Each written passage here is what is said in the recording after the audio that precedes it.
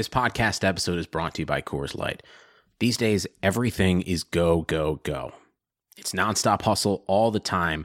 Work, friends, family expect you to be on 24/7. Well, sometimes you just need to reach for a Coors Light because it's made to chill. Coors Light is cold lagered, cold filtered, and cold packaged. It's as crisp and refreshing as the Colorado Rockies. It is literally made to chill. Coors Light is the one I choose when I need to unwind. So when you want to hit reset, reach for the beer that's made to chill. Get Coors Light in the new look delivered straight to your door with Drizzly or Instacart. Celebrate responsibly. Coors Brewing Company, Golden, Colorado. If you haven't heard about Anchor, let me tell you, it's the easiest way to make a podcast. Check this out. It is free. No, I'm serious. It's free, 100%. There are creation tools that allow you to record and edit your podcast right from your phone or computer. Anchor then distributes that podcast for you, and you can be heard on Spotify, Apple Podcasts, and many more. You can also make money from that podcast with no minimum listenership. It's everything you need to make a podcast all in one place. So download the free Anchor app or go to anchor.fm to get started today.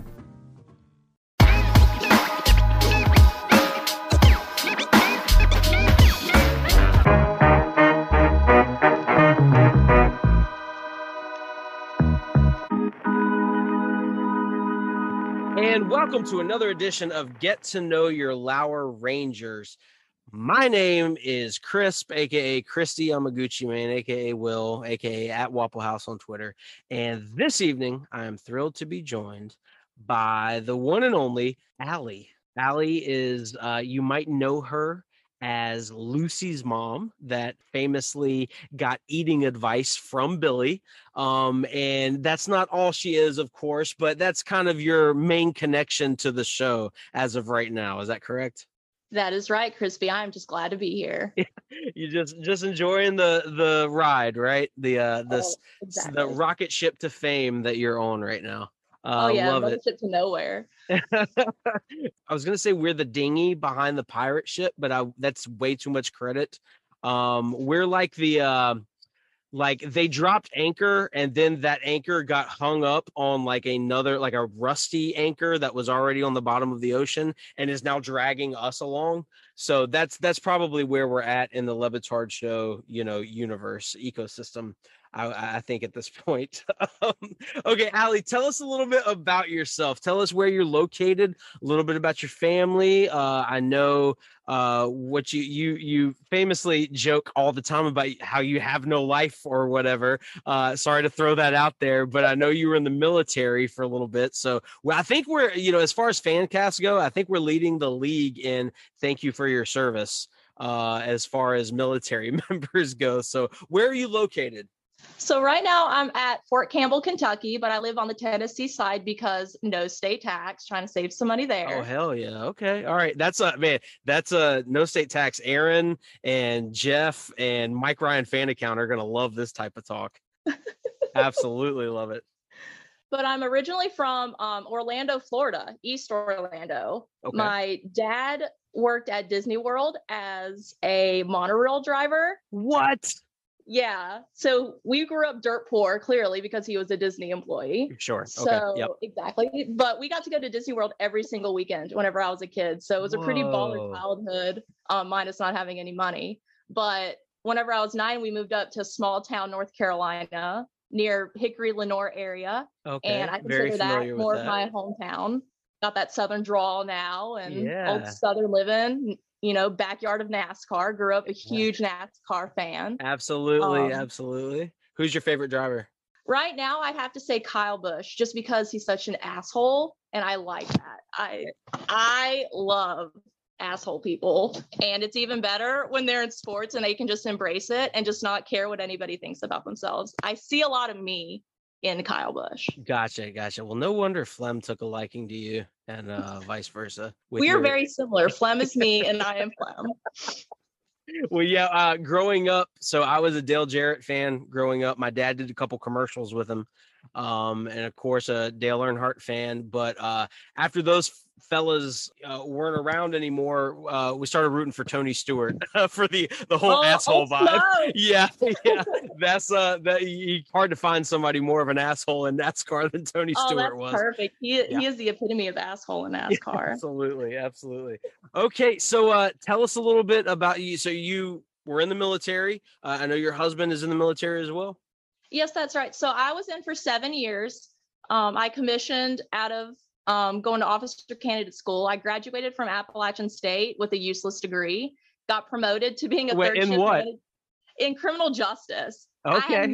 I wanted nothing to do with it. It was just a way to get done in 4 years because I switched my major about 8 times. I had no clue what I wanted to do with my life. So I graduated in 4 years, became a third shift manager, working $8 an hour at McDonald's, realized that probably wasn't the best thing for me with student loan payments coming up in like 6 months or so. Sure. So the store owner's son, like fire guy, like so attractive, joined the Air Force and was like, hey, you can run really fast. Why don't you look at joining the military? They can pay your student loans. So no shit, I joined. This MFer gets kicked out because he smoked weed during basic training. So it's just me being by myself. So you joined up with him? No, so I was initially going to join the Air Force, but they were so backlogged when it came to officer candidate school. I then went to the Navy, told them that I smoked weed in the past. They were like, I don't know about that. So I said, not so sure about being on a boat for the rest of my life. So then I didn't join the Navy. And then the Army was the next best thing. And they're like, oh, we'll take you. You go in 3 months. Let's do this. So then I just did it and commissioned and did that for 7 years, met my husband in Afghanistan. And we have 3 kids, and I got injured back in 2013 when I redeployed. I broke my pelvis, broke my hip, tore my labrum, and have degenerative hip disease. And so I got med boarded out. Wow. And that was so you that was not to get too personal or anything, but was that an accident that you had, or?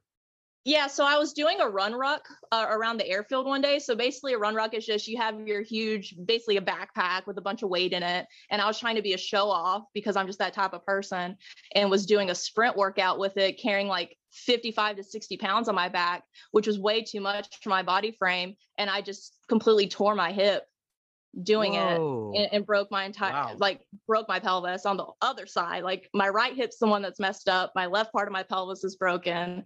Tried everything under the sun to try and get better minus surgery, because the guarantee for surgery wasn't, 100% you'd get better. You more than likely were going to stay the same or get worse. It's basically the same injury that Isaiah Thomas has. Whenever he messed up his hip. So I didn't want to take that kind of risk. And I knew that my career was going to be negatively impacted because I wasn't going to get the jobs I wanted or needed to succeed. So I just went through the med board route and got med boarded. And my husband's in, he's crushing it. He is so good at the military, and he only has 5 years left until retirement. So we're just hanging on right now, just getting through the next 5 years so he doesn't, hopefully he doesn't fall apart. I hear that. Man, okay. That was interesting. I love that the Army was your third choice, taking America's best and brightest, who decide that the Air Force and the Navy aren't for them. I love it. Salute to service at its finest. My dad was in the Army as well, so he was drafted though for Vietnam. So kind of a different situation, I wasn't a military brat or anything. I grew up with him just shit talking the Army the entire time. Madder than hell that he got sent overseas. So if people aren't shit talking the Army, if they were in the Army, then you want nothing to do with them, because nobody likes being in the Army. It's fake. It's fake news. # fake news. Nobody likes being in the Army. I love it. All right. So, and you have 3 children now, like you said. Lucy is one of them. Who else do you have? So I have Landry. He turns 9 on the 8th. And I have Remy, who just turned 3. I also have a stepdaughter. She lives in Virginia. She lives with her mom, and she's almost 14. Okay, cool. Excellent. Okay, so let's move on to the entire reason we are doing this Get to Know Your Lower Rangers, and that is the Dan Le Batard Show. Do you remember when you started listening, or kind of the moment that you got the show originally? Yeah, so to make a long story kind of short, I was a big Mike and Mike listener in the mornings, And I would listen to 99.9 The Fan in the afternoons with Adam Gold and Joe Ovies. Okay. And they kind of got the Le Batard show. Like they did kind of the Zippy and the Juice kind of vibe. And Bomani's old producer, Shannon, used to work for them before he moved to Bomani. So that's how I kind of found the show through them. But I remember one day in 2015, I skipped out on physical training that morning because it was pouring rain. And I turn on the knob expecting Mike, and there's Dan and Stu talking. And Dan's talking about just how fat his face is, how his words are fat, his verbiage is fat, his writing's fat. And his sidekick, Stu, is the everyman who is very phlegmy and is probably dyslexic. And I'm like, what is going on? This is not Mike and Mike. This is not, are the Falcons for real kind of talk. Seriously. So I went home and turned it on, and it was on Fusion Television at the time. And I was so confused, but I was so drawn into it to try to learn more. And so I just started slowly listening to the show. And then they would do the club at the end, and they'd have that shower curtain, and they would pop out of the shower curtain. I'm like, I have no idea what's going on, but I want to keep watching it. And I was hooked from then on. But because of my job, I couldn't listen to it during the day because I couldn't have my phone on me. So I'd have to try to catch up with like the best of podcasts when they did it. And then finally, when I got out of the Army, I was so happy because I could just binge them all day. And that's basically what I do is I watch them all day and semi-neglect watching my children. So essentially you're saying because of that horrific injury you sustained, you got a chance to listen to all 4 hours of the Dan Le Batard show every day. Yes, my loss is their gain. Another listener in the books. That sounds like a lot of other people's story, which is I thought I was tuning into something else and then was surprised as hell, and then eventually pleasantly surprised as hell that this was not what I was expecting. And did it ruin sports talk for you in general, like it does for so many other people? Yeah, like I can't watch the pregame shows anymore. It's just all #useless sound montage. Like I can't do it anymore. And I used to just be all in on watching the Super Bowl coverage all day, watching every single like Fox NFL Sunday, switching back and forth between CB. I can't do it anymore. It's atrocious. My ears bleed. Got to keep the nose to the grindstone. I can't do it. I was about to say, once you hear a couple of weeks of Billy's useless sound montage, that's all you can hear anymore. You know what I mean? Like it's like learning Santa Claus isn't real or something. It's like that level of, oh my God, so many people are talking, but nobody's actually saying anything of any substance whatsoever. And once that kind of veil is lifted, it's so hard to go back to it. And God bless the people that can keep watching that stuff in addition to being Dan Le Batard fans, because I am not one of them whatsoever. Okay. What's been one of your favorite moments since you have started listening to the show in general? Could be something recent or maybe something before, you've gone back and listened to that predates when you started actually listening to the show. I mean, my all-time favorite segment, I wish they would go back and do it, as the Sports Whisperer. Like that was like so funny. And he would just nail it with the, here's what we're gonna do. And it was perfect. And it's just so sad that they haven't done it in such a long time. Just like the Hot Take Diva. Yeah. Great. Like Stu Gatz is probably my favorite when it comes to playing bits on the show. Right. Because he just nails it. Or even when he just messes up, he just embraces it like like the Stu Guts, and seeing his gut and feeding his gut French fries and painting lipstick on it. It's just perfect. Those are my favorite parts of the show. I'm trying to think of the last sports whisper I can think of. And the first one that comes to mind was when he was whispering into the ear of Jerry Jones. I think about extending Dak Prescott's contract, maybe. I think that was the last one I can recall him doing. Do you have a specific favorite sports whisper that you can remember? No, they're just all great. Yeah. But anytime I just I would catch it and it would just be whispering. I'm like, oh my God, I got to pay attention now. He like does. it hurts my throat to listen to him do those. I wonder why they kind of stopped it, if they just thought the bit was played out or if it really does damage Stugatz's voice, because I remember him he can barely talk as it is. Then throw a sore throat on top of it. It's very, I can imagine doing at the time, a 3-hour radio show was damn near impossible. Yeah, he needs to embrace the heater lifestyle more and then get on that ganja some more. just keep smoking and maybe he'll get back to it because his voice is already trashed as it is. It really is. It really is. He's got a great radio voice, but he does not take care of it whatsoever. Most people that I have ever listened to talk about being on the radio for any extended period of time have talked about how much they do to take care of their voice. And I feel like Stugatz does literally everything in his power to do the opposite of take care of the thing that makes him money. And yet he still fails upward at every step of the way. That's a whole different aspect. I know that's a running joke on the show, but physically speaking, the guy is the antithesis of taking care of himself. And it doesn't matter how bad his voice keeps getting, people are still going to keep tuning in because it's Stugatz, and that's why people love him, right? Let's talk about the members of the show now. Who would be your favorite member of the Dan Le Batard show universe? I could probably guess who you're going to say, but I might be pleasantly surprised here. Who knows?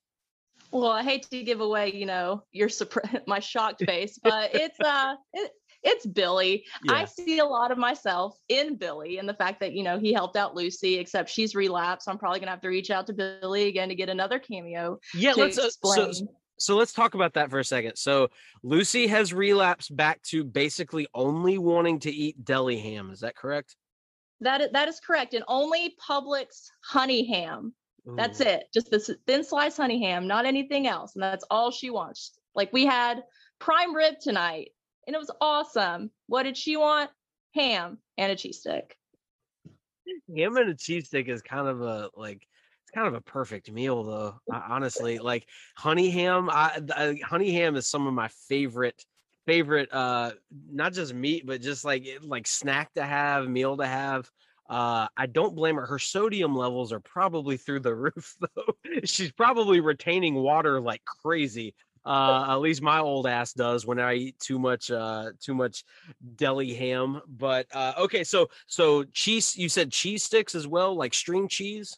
Yeah, just like the general like mozzarella, little white colored cheese that are like $2 for a pack of 4.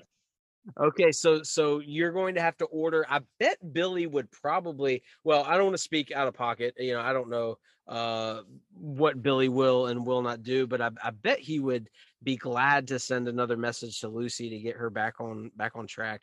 It's kind of hilarious that how old is Lucy now? She's 5. Okay. So she's fallen off the wagon at 5 years old when it comes to her honey ham addiction. Usually we're talking about like much older individuals that are like, maybe it's alcohol or, drug use or something like that. We talk about falling off the wagon, but poor Lucy at 5 years old has fallen off. She's relapsed on honey ham and string cheese. So I think the fame got to her head, honestly. She said, I can eat whatever I want now. Everybody knows my name. Yeah, we need to stage an intervention with Lucy. And maybe Lauer After Hours can arrange that, or maybe like you just went the first route, just buy another cameo from Billy. Does she still call Billy her friend?